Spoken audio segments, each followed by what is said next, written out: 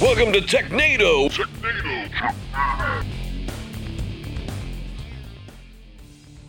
Hey, welcome to another episode of Technado. I'm your host, Sophie Goodwin. I'm pretty excited for today's episode. I looked ahead at some of the articles about an hour ago, and it's a lot of stuff that I actually am familiar with, and I'm like, oh my gosh, I remember hearing about this in the news. But before we get into that, Don is back this week. Welcome back. Hey, thanks for having me back on the show, which I guess I'm a part of, so We had a choice. Yeah. makes sense. But jury's still out, right? I haven't traveled a lot the last couple of weeks, so I am glad to just be back seated in the studio, and a lot of stuff happened while I was out of town. So we've got some new breaking stuff like Sophie mentioned, but we've also have some things we need to revisit because they're worse than we thought. We'll save that. I don't want to ruin it. Yeah. And Dan's here too. I'm also here. Yeah. Thanks for having me. Yeah. He's contractually obligated to be here. Yes. They make me do this. Someone help. He has to check in with his parole officer. It's a living. Yeah. Okay. Who else is going to hire an ex-con? So roll call's done. Yeah. We'll go ahead and jump into our first tech news article, if that's all right with you two. Sure. Okay. I didn't know I had a choice. You don't. You're contractually obligated to be here. You don't have a choice. So this first article is from Ars Technica. This one's about iOS 16.3 and macOS Ventura 13.2. Finally. Added hardware security key support. So I probably will need some more context from y'all because I'm not super familiar with this, but it looked like the updates primarily focused on bug fixes, under the hood stuff, but this was one other addition that was pretty notable. So this one caught me by surprise because I had just resigned to the fact that this was never going to happen. A couple of years ago, actually probably 3 or 4 years ago, we reported on YubiKey releasing the YubiKey Neo, which had NFC support for 2FA or multi-factor authentication. So you could have a YubiKey, and if you had one with NFC support and your phone needed multi-factor authentication, you could tap the key to your phone and it would unlock, right? Sounds great. And then, well, we got NFC support in iOS, so I thought, hey, now it's going to happen. But Apple locked away the NFC functionality, wouldn't let third-party providers use it. So you had the hardware. Why did they do that again? Because they're Apple. Oh. Right? Again, unless they make the hardware, they don't want you to use it. The standard answer. Yeah, there you go. simple in this case. I should have known, yes. Well, they finally eased up on that, and in iOS 16.3 on the phones and tablets, and on macOS Ventura 13.2 on your desktop, they now have support for using a hardware authentication key. So if you want to beef up the security on your Apple ID account, you can. And that way you log in, username, password, and instead of having a code generator or using Apple's own built-in thing where they ping your phone, now you can use that hardware token. And, for people like me, where I do use a YubiKey, that's actually a nice feature to have. Not everybody cares for YubiKeys, and I'm using them as an example. There's the Google Titan key, and there's other ones that are out there. RSA has some tokens as well, but I think YubiKey is probably the most popular. Man, what's the coolest one out there, in your opinion? Of the keys? Of the tokens? keys, yeah. I always thought the YubiKeys were awesome because they're so small. So I don't want to talk about technology. I want to talk about it just looks bitchin'. like this is something I want on my keychain. It does. The Google one, the Titan, Yeah. I always thought it looked just like big and bulky and whatever, right? I thought the YubiKey was awesome because it's slim. It's basically as small as you can make it, but not be super easy to lose. Oh man, I'm thinking like titanium with like anodization. I think of really cool stuff that you could do within one of these things to make it to where it's kind of appealing to have. And now you're increasing security through cultural. So you see what I'm going at? Make it like jewelry, Yeah. like one of those Pandora bracelets. Exactly. Like everybody has like an Apple Watch, right? Because they look cool as hell, right? They're very slick. They're very sleek. People love them. And that's mostly why people want them. And, because you got your phone right there in the pocket. Who gives a damn about all the stuff it can do? That's just an add-on benefit. It looks cool. And a lot of people buy them just for that very reason. If we could do that same thing with 2FA keys, that might improve sales a little bit. I'm talking to you out there, YubiKey and Google. Let me ask you this, though, because for years, I used my YubiKey. I loved it. Any service that I used that supported it, I would activate it. But I've found in recent years, just because everybody has gone to using the authenticator apps on your phone, right? So now I've got some services where they support YubiKey, but I haven't turned it on because I'm like, I'll just use the authenticator app like I do everything else, and that's that. So From a security standpoint, more things go for the authenticator versus the YubiKey, or I definitely. I think YubiKeys just aren't as popular. Like everybody's got a phone, right? So everybody can use an authenticator app. It's like QR codes, right? They had that one bad day at the beach, and then people stopped using them, right? Which is, it's like, how did we not see that coming? Where it's like, so it's an obfuscated picture, and you have no idea what it does until you scan it, and then it does something. The scary part there is that there were like competing technologies. Microsoft had an alternative to the QR code. You remember it was like all triangles? Yeah, vaguely. Didn't make it. I guess QR obviously won out, but it looks like what I was saying was true though. It's like having to whip out that what became more useful to people was just having an authenticator app on their phone. Yeah, and that's always just kind of sitting right there, is in their pocket. But so is there a 2FA key, or like a YubiKey would be in their pocket as well. Why pull one versus the other? Because it's cool. If you got something cool, you want to pull it out and let everybody see it. Like, oh yeah, it's my key. It's nothing big. Cost me $200, but it was worth it. Playing on my vanity. I was going to hold my key up, but my keys are actually in my backpack right over there that I can't reach. Want me to grab it for you? Although, I guess maybe that's a problem too, because now it's attended. I can see my bag right there, but technically I'm not holding on to that key. If somebody steals my bag, well, they just have one factor, right? That's right. They would need the other factor as well. Yeah. Sophie, have you ever been tempted to get a hardware key? Or I know you use your phone. I've seen you do it. I don't know that I would use the word tempted. Like I just would love to get a hardware key so bad, but it's not in the budget right now.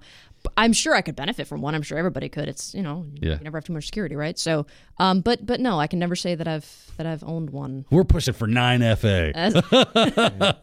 I scan a fingerprint. I got an eyeball scanner. That's right. You got to spit in a cup. Yeah. When I first got mine, it was my original YubiKey. So this was back when they didn't have NFC and all that stuff. Yeah. I went hardcore trying to use every feature it had. I put my PGP signing key on there, and I had an SSH key on it so that if I was on a new computer, I could SSH into hosts. But just over the years, I stopped doing a lot of that. So. Yeah. You hear that, ladies and gentlemen? He's gotten lax in his security. That's true. That's how it starts, right? That's it. That's our top story. Inertia today. sets in. All right, well, I think that's going to do it for that article. This next one, unless you have more you'd like to elaborate on. Straight to death. I have no input, no comment. I'm not super familiar with security. I know what they are, I know what they do, but I've never owned one. So y'all have more input to offer than I do on that topic. This next one is probably going to be the same case. This one's from 9to5Linux. It says, Canonical announces general availability of Ubuntu Pro, free for up to 5 PCs, which sounds cool. I would assume that means it wasn't free before. Well, it didn't really exist before. So we actually reported on this a few months ago that Canonical was launching this new Ubuntu Pro service, right? And a lot of people had their doubts about it, and people were worried about it becoming a paid distro because it's free right now. But they made some changes and announced it in a pretty good way, I think. Just to recap, Ubuntu is free. Anybody can go and download Ubuntu server or workstation, install it, run it, and it's going to run just fine. And you're going to have 10 years of security updates for the base install. So anything included in the base install, you get 10 years of support. With Ubuntu Pro, what they do is they add 10 years of support for more than the base install. They add support for 23,000 open source packages that are available in the Ubuntu repositories. That's a big deal, right? And they also add guaranteed security updates that patches are going to be released. Not just that they're going to be released, but they'll be released within 24 hours of... Makes you wonder, how do they make that promise? Well, I have my thoughts on this. So they just remove the code. if a new 0-day drops, right? Yeah. Sometimes it takes them a while to figure out how to patch it. Remember with Spectre and Meltdown, they went like the full 90 days of responsible disclosure on that one. But what they're saying is within 24 hours of the patch being released, right? So, like, let's say there's a bug in an Intel processor and Intel puts out a patch. Gotcha. Intel might take 3 months to make the patch, but Ubuntu will roll it out within 24 hours. Okay, that makes more sense, because I read that as if there is a bug in Ubuntu, we will have a patch within 24 hours. I'm like, how do you make that kind of promise, man? You are badass if you could do that. I would be skeptical of that. But yeah, so from the time a patch becoming available. And that's still a good commitment, because you hear about sometimes a patch becomes available and a vendor doesn't release it right away. That would be a problem. So this all sounds good, but they did announce that it comes at a price, and the price is $25 per year per workstation. So that 10 years of support costs you $250 on a workstation, and it's $500 per year for a server. $5,000 over the life cycle of that server.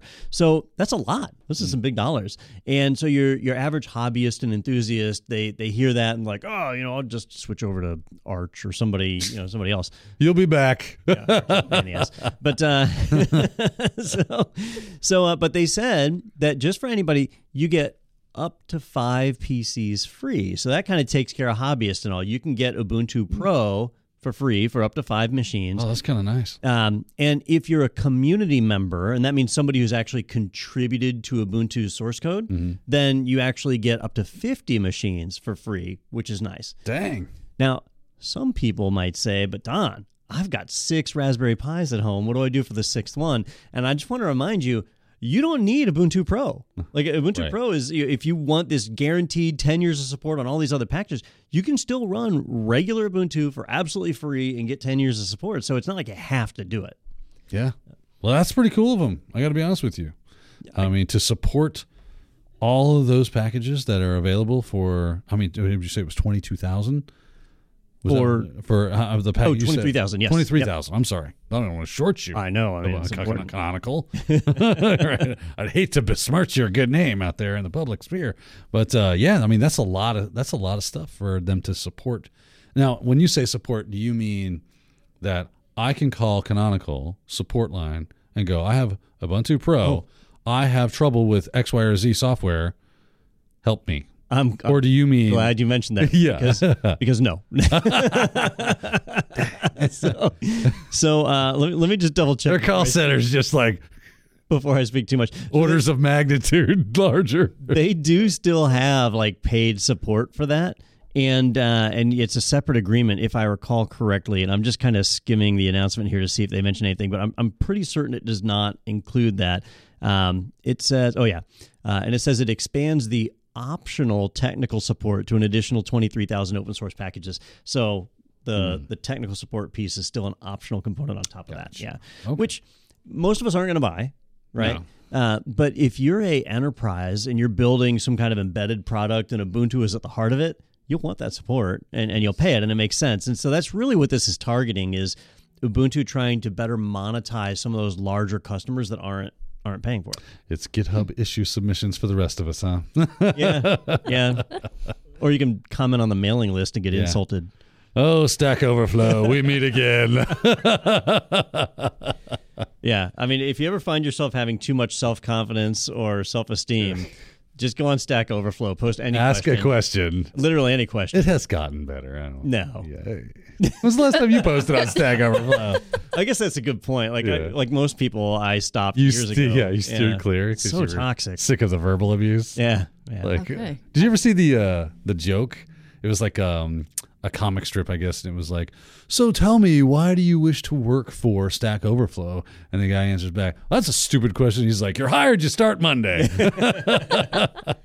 I didn't know that I didn't know that lore about Stack Overflow, so I guess I'll steer clear then. No, here, I'll give you the workflow. So, Sophie, you come up with a question, right? Okay. Like, how do I set up my YubiKey to work with iOS 13.2? I mean, whatever. Ventura 13.2, right? Yeah, whatever. And so you post it, and the very first response would be, why would you want to do that? That is, this is an opinion. Please rephrase. Or this is a duplicate and point to something completely different, like how to back up to our. Yeah, you got to go through the back end first, and then you work your way to the front. And then the next response will be, why would you want to do that? That's a dumb thing. That's dumb. Yeah.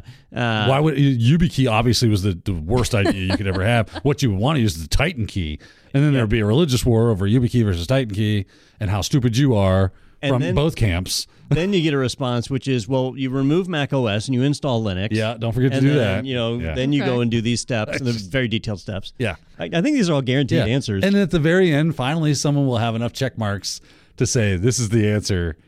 And it's like, now that you've been berated enough and your self-esteem is in the gutter, here's the steps you can do to connect your YubiKey. Yeah. And you're like, that just sounds like tech-specific Reddit.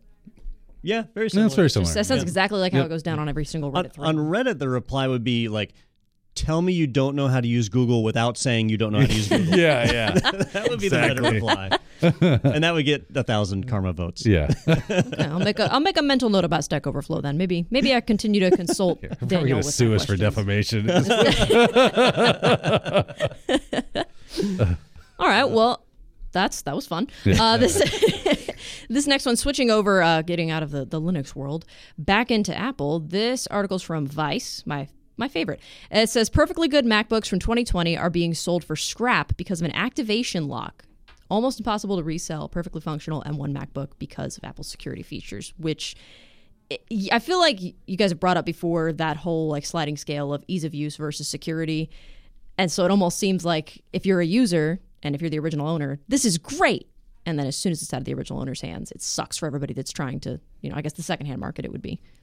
Yeah, I think back to the old days, and Daniel, you probably remember these times. Like, I remember. Do you remember the first time you used whole disk encryption on a system? Oh, probably not off the top of my head. Probably no. something like TrueCrypt or It's probably BitLocker. Yeah? Yeah, it was probably BitLocker back in the mid-2000s. So I remember the first time I did it, and I can't remember Sophia's face. She's like, what the? if it was... Yeah, BitLocker, yeah. It's straight up. It wasn't BitLocker for me. It was BitLocker either, OG, baby. It was either Udemico or Lux or something. Yeah, I don't probably remember Lux. what it was. But I remember seeing the warnings. Like, warning, if you forget this key, you cannot recover your data. What did you say? You are effed. Yeah.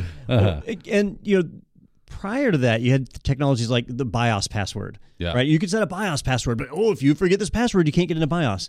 Well, you just open up the case, pop a battery out if it had it, or a little jumper or something. And so you had a safety net. Well, if you saw a warning that said, warning, if you forget this password, you literally cannot use this computer anymore, throw the computer in the trash. That would make you feel a little nervous, wouldn't it? Yeah. That would give me pause. It would make you worry. Well, Apple put a system in years ago. They actually did this a long time ago on the phones, but they just recently started doing it in 2020, really, on the laptops, where when you turn on the Find My service, Find My iPhone, Find My iOS, whatever device, or macOS device, when you turn that on, it does an activation lock, which means that hardware is now tied to your Apple ID. And it doesn't really come out and say that. It doesn't say, oh, by the way, if you get locked out of your Apple ID, this hardware is literally bricked and you can't do anything with it. And so what's happening is laptops are getting stolen. And once they're stolen, if the person doesn't have your password, they can't unlock the system. They can't format the drive. They can't reinstall. That system is now dead hardware. Or if you forget your password, then you've now got dead hardware. And you'll see people like selling iPhones online that are activation locked. And that's just a waste of money. Like maybe you could take the screen off it and use it for parts. And that's what the Vice article is talking about, is there's a company where they salvage the screen, they salvage the keyboard, but the motherboard, it's all integrated, right? Even the storage is soldered onto the motherboard now. So that whole system just goes to the recyclers. But there's one thing that Vice left off of this article that I really wanted to mention here, because I've had to do this myself. At our day job, we have a number of Macs, and I usually purchase them. So I'm listed as the purchasor for these devices. And we will frequently have a person leave the company, and they'll send their device back to us, and it'll be locked to their Apple account, right? Well, I don't want to ask them for the password to their Apple account. That crosses a line. Sometimes they have personal stuff. I don't want to deal with that. But because I'm the one who purchased it, I can take it to Apple and they will unlock it. Like, they are able to unlock these things. The Vice article doesn't mention that, which I thought was odd. You don't have to send these to scrap. If you have legally obtained this device, whoever the original purchaser was can unlock it. So if you're buying used Apple hardware, you need to make sure that it's not activation locked. Otherwise, you're buying something dead. And if you're selling it, this is where education comes in. You need to unlock the device. You need to turn off Find My before you give it to somebody else. But yeah, they're talking about a company that's throwing out 2-year-old M1 MacBooks because they're activation locked, and that's that. Sticking them in that big industrial shredder and watching them go bye-bye. Yeah. So at first, when I read this article, I was like, I didn't know that if you took this to Apple and you somehow proved that you obtained this MacBook through, up and up, and then snatched it off of some coffee table in Hall A, right? I was like, why are they doing this? Why are they? And I'm thinking to myself, well, I guess it's good for them. If we destroy a bunch of MacBooks, it's no longer on the used market. They got to buy a new if you want a MacBook, right? You can't go and save you some bones by hitting, Facebook Marketplace or whatever. So, and the other thing is if I'm selling a device, you tell me if you're different, I am going to make it like it was the day I bought it so that it's not connected to anything mine. Yeah. Are most people not doing this? Are they just... Well, where you get in trouble is if you boot off removable media and just format it and reinstall. Yeah. That, you may not have released the activation on it and not know it. Yeah. So when you go into recovery, you can log into your Apple ID and reinstall. So Apple's gotten better about trying to make that process unlock it. Okay. But I had to do it with that iPad right there, the one that Sophie's using. Yeah. I'd given it to Joe. You remember? Yeah. Joe. So I erased it, removed the activation lock, gave it to Joe. She used it for a year. Yeah. And then when she gave it back, it had a password on it. And I reached out to her. She couldn't remember the password. But to me, I looked at it as, well, it's not that big of a deal. I just have to go to the Apple store. Apple is so good about normally this kind of thing. Seems like they would have just an app in the preferences that says sell my iPad, sell my MacBook, and you click that and it goes, are you sure you want to do this? Please enter your password for your Apple, and then and it just kind of takes you back and unlocks everything and does everything you would need to be able to easily sell your device. But hey, that's just me. That's just one idiot in a room. Well, not a whole room full or building full of super geniuses that make trillions of dollars a year. Right? Aren't they a $1 trillion company? Oh, Apple? Yeah, absolutely. There's that. I mean, you could think the worst of Apple and say, I'm gonna. They don't want a used device market. Well, too dang bad. That's kind of how Vice frames it, is they're fighting the secondary market and independent repair shops. Right. They don't want them to succeed, whatever. So, yeah, I mean, you could say that. Yeah. I don't think it's true, though. I mean, certainly they're not trying to support the secondary market, but they have the tools. You can go and do it. One of the quotes in the article, and this is from that company that they interviewed, where they're saying, if the original owner does not... If they don't protest unlocking the device, then after 30 days, it should auto-unlock. Yeah. Well, that's just going to encourage theft of devices, right? Yeah. Then you just got to sit on it for 30 days until it unlocks. Yep. Yeah. So I feel like this article is a little bit misguided, and so I wanted to just bring it up here. A Vice article? No. Yeah. No. They are journalistic integrity if I've ever seen it. Well, if you are sitting on a bricked Apple device, just know you can take it to the Apple store. They'll fix it up for you. And I've even dealt with this, I had when my son was really little, he got a hold of my iPad and started punching in wrong codes. Yeah. And Apple does this thing where when you get it wrong enough, it locks the screen for a minute and then 5 minutes and then an hour and then 24 hours. So you can't just brute force your way to and before you know it, it's locked for a freaking month. Yeah. and if you don't want to wait a month, you can take it to the Apple store and they can reset that too. Yeah.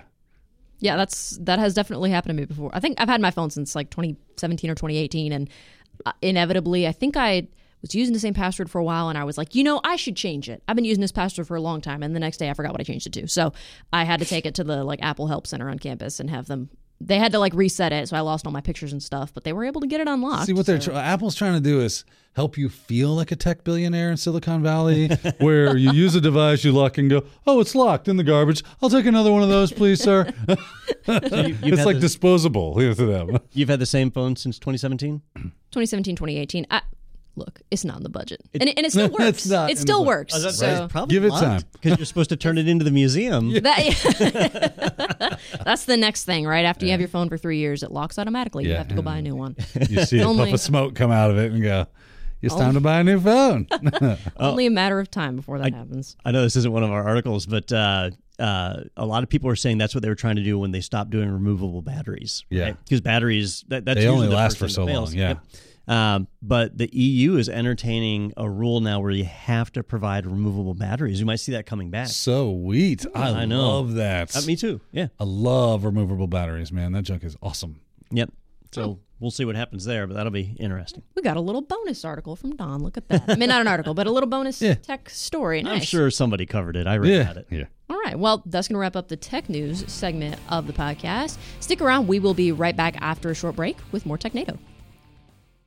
A lot has been changing behind the scenes here, and we cannot wait to catch up with you in person at the MSP Expo in Fort Lauderdale from February 14th to 17th. The products you know and love, IT Pro TV, Audit Pro TV, and Practice Labs, are now training the modern workforce together as ACI Learning. Stop and see us at booth number 753 to see our shows on the big screens, to play our popular Lock and Key game, where you'll get a chance to win a pair of Bose headphones and other prizes, and most importantly, to meet our very own Ronnie Wong. Considered a subject matter expert in Cisco and with 11 tech certifications, Ronnie's an experienced IT Pro edutainer. He can't wait to meet our learners in person. Hey, welcome back for more Technado. We're going to go ahead and jump into the security segment of our show. And up first, we've got this segment brought to you by the letter DO. I got to give credit to Don for that joke. I can't take credit for that. It was pretty good. I had to come up with dad jokes on the fly. So this article comes to us from Ars Technica. The title is GitHub says hackers cloned code signing certificates in breached repository. So when I read through this, one of the things that stuck out to me was it says that they stole code signing certificates for two of its desktop applications, Desktop and Atom. I utilize Atom. So is this something that people that just kind of use this technology casually like myself need to be worried about? Or is this something that's more of a, I don't know, like an egghead thing, I guess? So this one, I would probably classify this one as an egghead type thing. It did affect... It did affect the Atom editor, which we just reported on a few weeks ago is being end of life. Yeah. Right? So if you still use Atom, you should be already planning on migrating. Shut your mouth. You don't talk no hurt to Atom. Yeah, its days are numbered. So I don't worry about that one so much. But the other one, Git Desktop, that's a bit of a big deal, right? If you're a developer, an engineer, coder, code monkey, whatever your title happens to be, that this is software that you use and interact with and push your source code through it, which is pretty sensitive. So if an attacker, not if they have it, right? So an attacker has done this. An attacker has these signing certificates. They could generate a malicious version of the Git Desktop binary. Probably already have. Likely. And if they could trick you into downloading it, then you could be running a compromised version of Git Desktop. Now imagine what they could do is every time you go to push a change or merge a branch or whatever, it could take your source code and merge the branch and send a copy to servers on the other side of the planet. Lapsus. Wherever, yeah. So that would be bad. It could actually inject malware into your code. You go to merge a branch and it merges its own branch that has malware in it. Where's the harm in that, Don? It's fun. Good fun to have malware between friends. So there's a lot of damage they could do. Fortunately, GitHub is aware of it. And they were able to basically expire or revoke these certificates, so they shouldn't last in the wild very long. But it is something that we need to be aware of, and it does affect a number of versions of the software, especially since they're revoking certificates. A lot of previous versions will break. So, like if your Git Desktop stopped working this week, it's likely because that certificate got revoked. And Atom has its own problems, but if it stopped working, same thing. You probably need to do an update so that you've got the new certificate so that you're able to function. This might actually be a help for Atom to go ahead and die, right? Right? Because it's like you say, it's on its last leg anyway. It's been sundown basically, and it no longer will be a thing and supported. So this might be the thing that people were like, man, I'm just going to hang on to Atom for as long as I possibly can.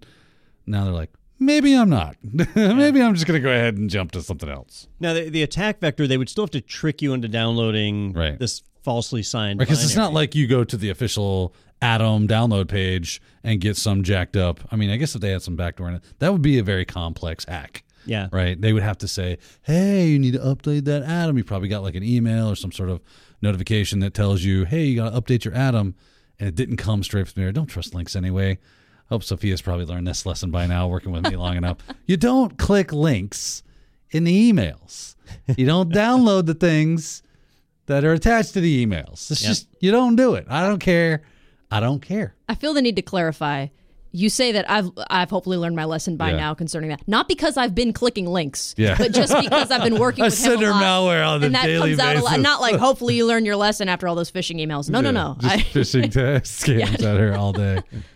So just to set the timeline on this, the certificates were actually stolen December 6th, and they pushed out new versions of Git Desktop and the Atom editor on I lost the date. January 4th? Yeah, January 4th. January 4th.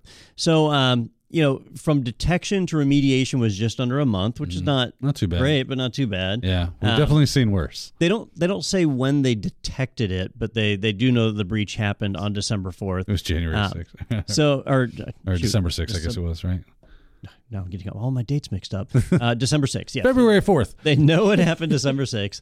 But if you've done an update and you're running a version newer than what was released on January 4th, then you're good. And fast forward to today, that's been weeks that's been out. So they fixed it and just didn't go public with it until now. Now, when it comes to like code signing certificates, don't they normally, isn't it like bad practice considered to make that a part of your repository? Don't they typically use some sort of like secure enclave to hold those things that can be securely accessed when necessary? So it's kind of a bad practice that this was available to them at all, correct? My understanding is that there was the code repository for the application itself, and there was another repository where they were storing these signing keys, and it's that other repository that got compromised. Gotcha. Yeah, because the main code repository is public, so no real need to compromise that. The source code for Atom is public; anybody can download it. Okay, well there you go.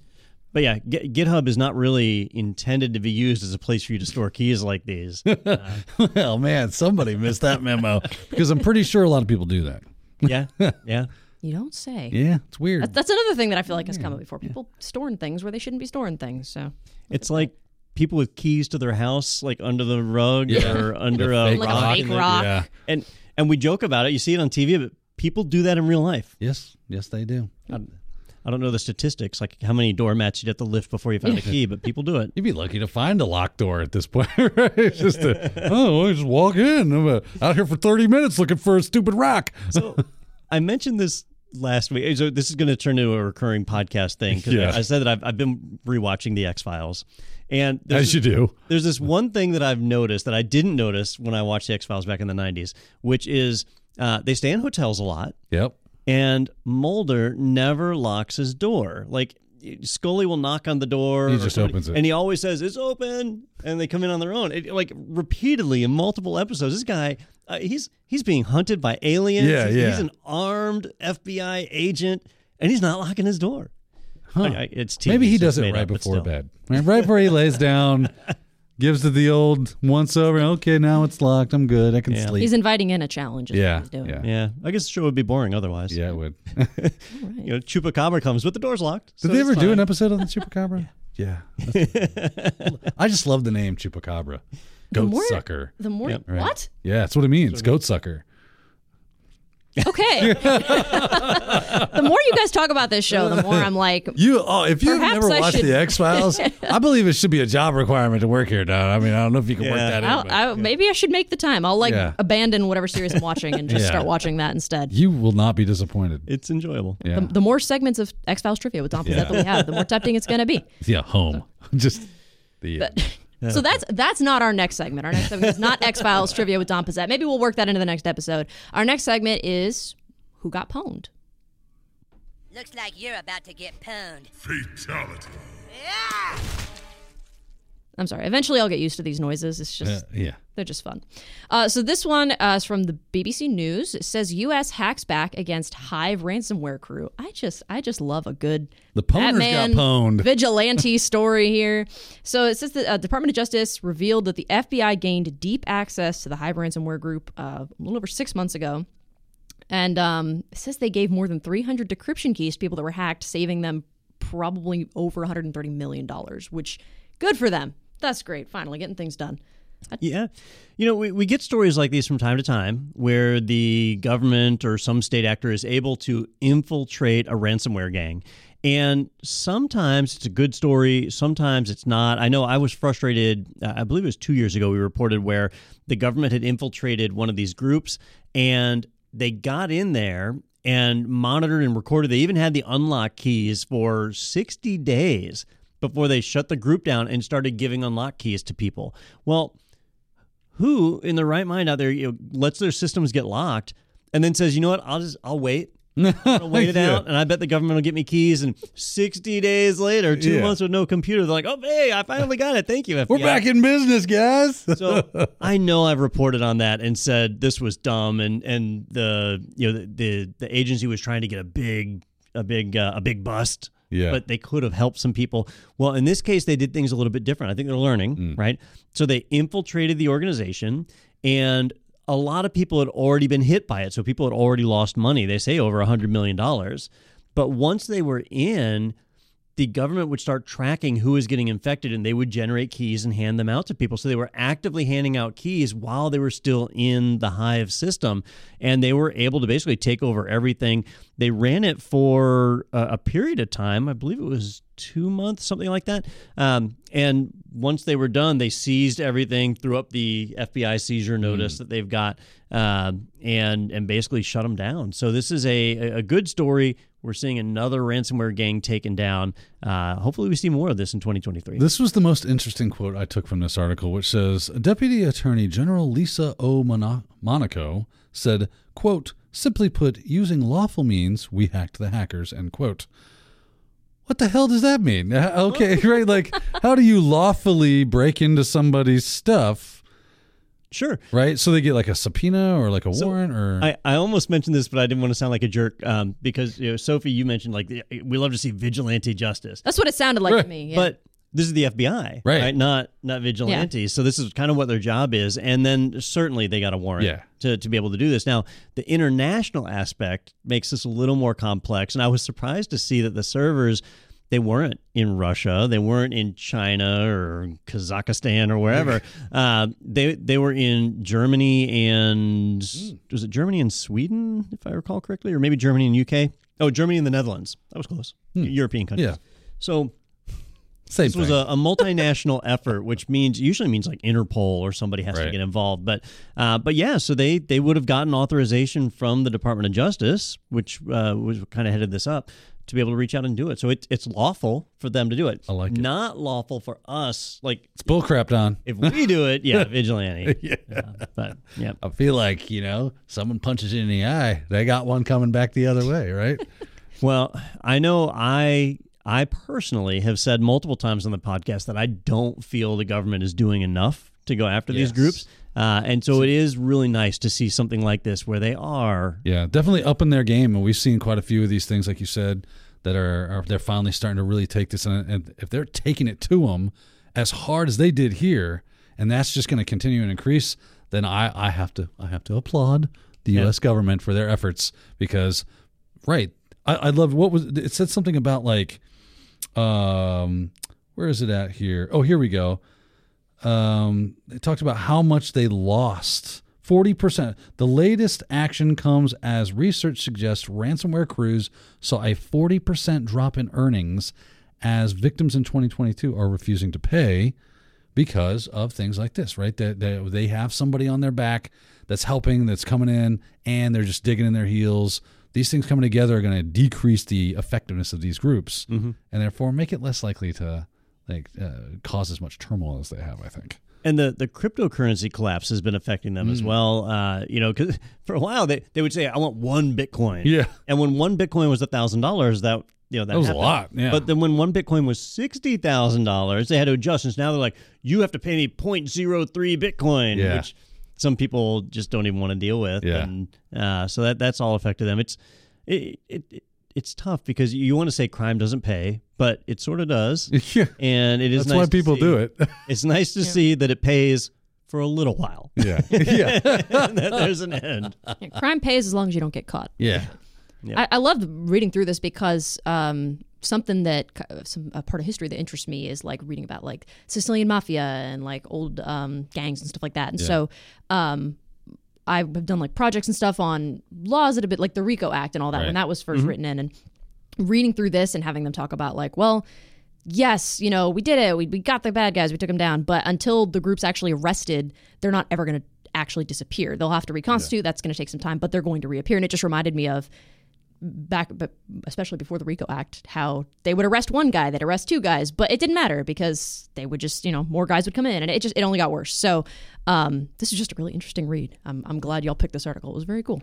Plus, you like to see the bad guys You love to see the bad guys lose. Getting a fat lip, right? Yeah. Why do we go see movies? We like to see good guys win. See the good guys win. You see enough of the bad guys winning. That's I hate a movie where it's like, but it's a realistic ending. You mean do I go to the movies we watch to experience now? real life? No, I do not. Right. I want to break from reality, damn it.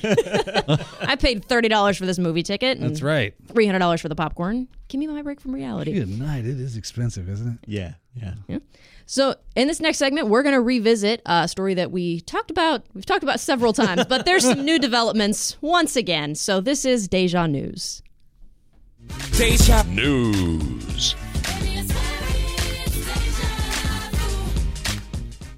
We are revisiting our good friends LastPass once again.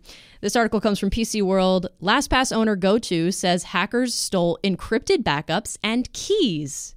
Such good news. We love to hear it. I think that since I've been on this podcast, we have talked about it like every week because there's just new stuff happening every week, which is so cool. And when you think it's gotten as worse as it can get, then you find out more, and it's even worse. Next week it'll be LastPass causes cancer. I would not be surprised at this point. And not the good kind either, like that horrible rectal or something. Not benign tumors. Yeah, It's awful. It's the worst thing you can think of. So they again, we should expect law. Cease and desist from GoTo. Yeah, so this one's tough. GoTo, the company that owns all of this, they're really trying their hardest to put a spin on it to make it seem not as bad as it is, but it's bad and it just keeps getting worse. And so now we found out that in the November breach, so this is now months that this has gone on, the attackers not only gained access to LastPass resources, which were disclosed somewhat quickly. We learned after about 4 months, but that they also compromised several other products in the GoTo family. Now, if you're not familiar with GoTo, they have a couple of products that are fairly big named. Like GoToMyPC is one of their biggest ones, which allows you to remote into your home computer from wherever, or if you totally ignore your company's InfoSec policy, remote into your work computer from wherever. We're not supposed to do that. But they do have other products like the whole LogMeIn suite and the Join.me suite and so on. Well, they're telling us that, hey, GoToMyPC, not hacked. GoToMyPC is fine, right? Yeah. But some of their other products like LogMeIn and LogMeIn Central specifically were compromised. Attackers were able to get in, get the private encryption keys as well as backups for those systems. Now, if you're not familiar with some of the other stuff that GoTo makes, let me just paint a picture of how bad this is, right? If you get access to my passwords, that's a problem, right? So the LastPass compromise is really bad. But if I've got two-factor authentication and things turned on, it's not that bad. And at least the passwords were encrypted, so they got to brute force it. There's some work there. The LastPass breach is bad, but it certainly could get worse. The LogMeIn breach is kind of that worse. And LogMeIn Central is the one I want to focus on. Years and years and years ago, I used this product. It's actually a good product that you have an administrative panel and you can add all of the computers in your company, or we used it in a classroom. We had remote students. We wanted to remote into a physical computer at the time. And so they could remote in and gain access to those computers. That was what it did. It was like GoToMyPC on an enterprise scale. Well, if an attacker gains access to that, what do they have access to? All of your computers, all of the computers in your company, right? Well, over the years, LogMeIn Central has evolved quite a bit. They've added more features until now it's become more of an RMM. You can do remote management through it. So, I'm going to pull up the LogMeIn Central feature webpage and kind of tell you, because it's expanded. It does a lot more than it used to do. So you still get what they call bulletproof remote access. Oh, I'm sure. Not exactly bulletproof if a bullet is held by a hacker. Next level business productivity for you and the hacker. But the one I want to highlight is critical IT control and automation. An attacker, if they gain access to this platform, can pull up the screen of any computer that's added to LogMeIn Central, right? But they don't even have to do that, because you can write a script or a patch, put it in LogMeIn Central, and it will push it out to all the computers. So you're telling me at this point, LogMeIn becomes my C2 framework. Yes. I like it. This is on the scale. Do you remember a couple of years ago, Kaseya got compromised? Yes. And MSPs used Kaseya to manage computers. So the attackers got into the MSP, and then they could target all the clients. That's what this is.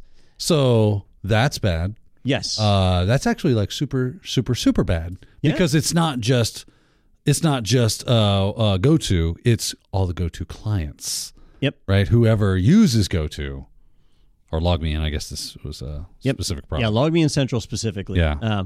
If an attacker has this access, they could write a script that installs a crypto miner and could push that out to thousands and thousands of computers, and people would just see their computers get a little bit slow. They wouldn't necessarily see ransomware. They could push ransomware this way if they wanted. Like they could do whatever they wanted. Now they got a botnet.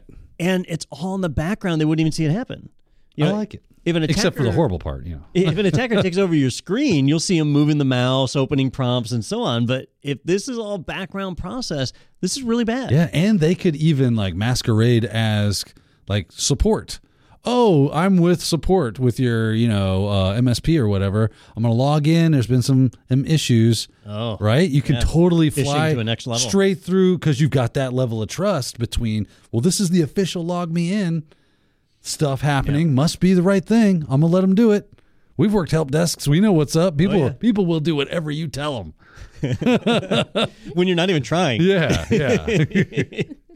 Whoa there, cowboy. Let the mouse go. Yeah. How many times do you have to tell a user, let me drive? Just let me drive. So I was at a big meeting in Orlando last week, and I went up to my hotel room at the end of one of the days, and my hotel keys didn't work. I had both keys on me. Neither one would work. Yeah. And I went down to the lobby, and I said, hey, I'm in room so-and-so, and my keys aren't working. And the guy at the desk said, "Oh, okay. Well, here, let me read you what was the room number." Yeah. I gave him the room number, and he said the battery's probably dead in the door. I'll send a guy up to change the batteries. And in the meantime, he reprogrammed me 2 new keys. So he gave me the new keys to go. Never asked for ID. I was about to say he never authenticated who you were. It didn't. And when I got up there, sure enough, there was a guy changing the batteries in the door. Opened the door for me, and it's my room, right? That's fun. But unless they had some kind of photo on file, which I never took, so I don't know how they would go about that, but it just shows like people who are willing to do social engineering. Yeah, there's a lot of leeway out there, and they make good spies. Right? Yep. So it made me not leave my laptop in my hotel room after that. Oh yeah, well it's not. That's why they give you those safes, right? You put everything in there. And... Yeah, I don't know how trustworthy those are. Hey, I locked myself out of that safe. Could you get in there for me? Do you guys use the safe? No, in the hotel rooms? Never. No, I don't know that I've ever brought anything that I thought was worthy of keeping in a safe. My jewelry is $20 from the mall, so there was nothing really that I was ever like, I gotta protect this. Yeah, all your clothes from H&M. Yeah. I just know that there is a default code, like the hotel can unlock those things. Yeah, and if the hotel can do it, then likely other people can too. I don't know how secure that code is, so I don't trust the safes. Yeah, I don't either. Yeah. All right. Yeah, me either. That's why I don't use it. Yeah. That's the only reason I don't use it. So this was the latest in a string of news for GoTo and LastPass that we just talked about. Sounds like all this kind of started in like August of last year. So we look forward to the next development of this story. Hopefully no more developments like this. My suggestion just to all of you listeners, viewers out there would be if you use any LogMeIn product at this point, any GoTo, LastPass, derivative, whatever, it's in your best interest to just assume that service has been compromised. So you need to reset credentials, you need to reevaluate, you need to make sure you've got your logging turned on. So you need to just treat it as if it's a full compromise. I think in time we'll learn that it's a full compromise, but even if we don't, you're better served by just acting like it's a full compromise and addressing it as such. Word. To the wise. Okay.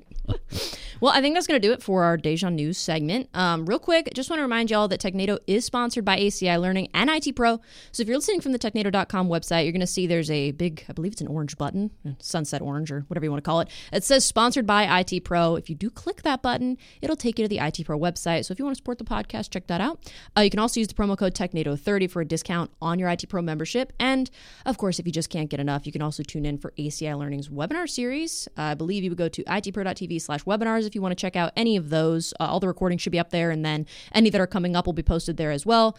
Dan and I do a cybersecurity one every other month, every so often. So those are fun. For me, they're fun. I Got Mike Saunders coming up. Mike Saunders in March, I believe March 16th, I think.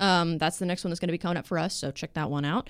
And then as far as stuff that's coming up pretty soon, actually the day this is released, which Groundhog Day, happy Groundhog Day, we've got Lauren Deal and Anthony Sequeira are going to be hosting a All Things Splunk or Anything Splunk talk. Splunk Live. Splunk Live, all caps, Splunk Live, on ACI Learning Social, so you can check those out as well. And then we've got an in-person thing coming up. ACI Learning is going to have a booth at the MSP Expo in Fort Lauderdale from February 14th to 17th. So stop by. You can play that lock and key game, maybe win a prize, and you can meet the legendary Ronnie Wong. And I know you don't want to miss that. He's very cool. I should know because I get to work with him. So I think that's going to do it for us, unless you guys have any closing thoughts. That's pretty much No, I just looking forward to the next LastPass bridge. Closing thoughts. It's the gift that keeps on giving us security news. Yeah, it kind of is. All right, well, yeah, no thoughts from me. That's pretty much it from me. Thank you for joining us for this episode of TechNado, and we'll catch you next time.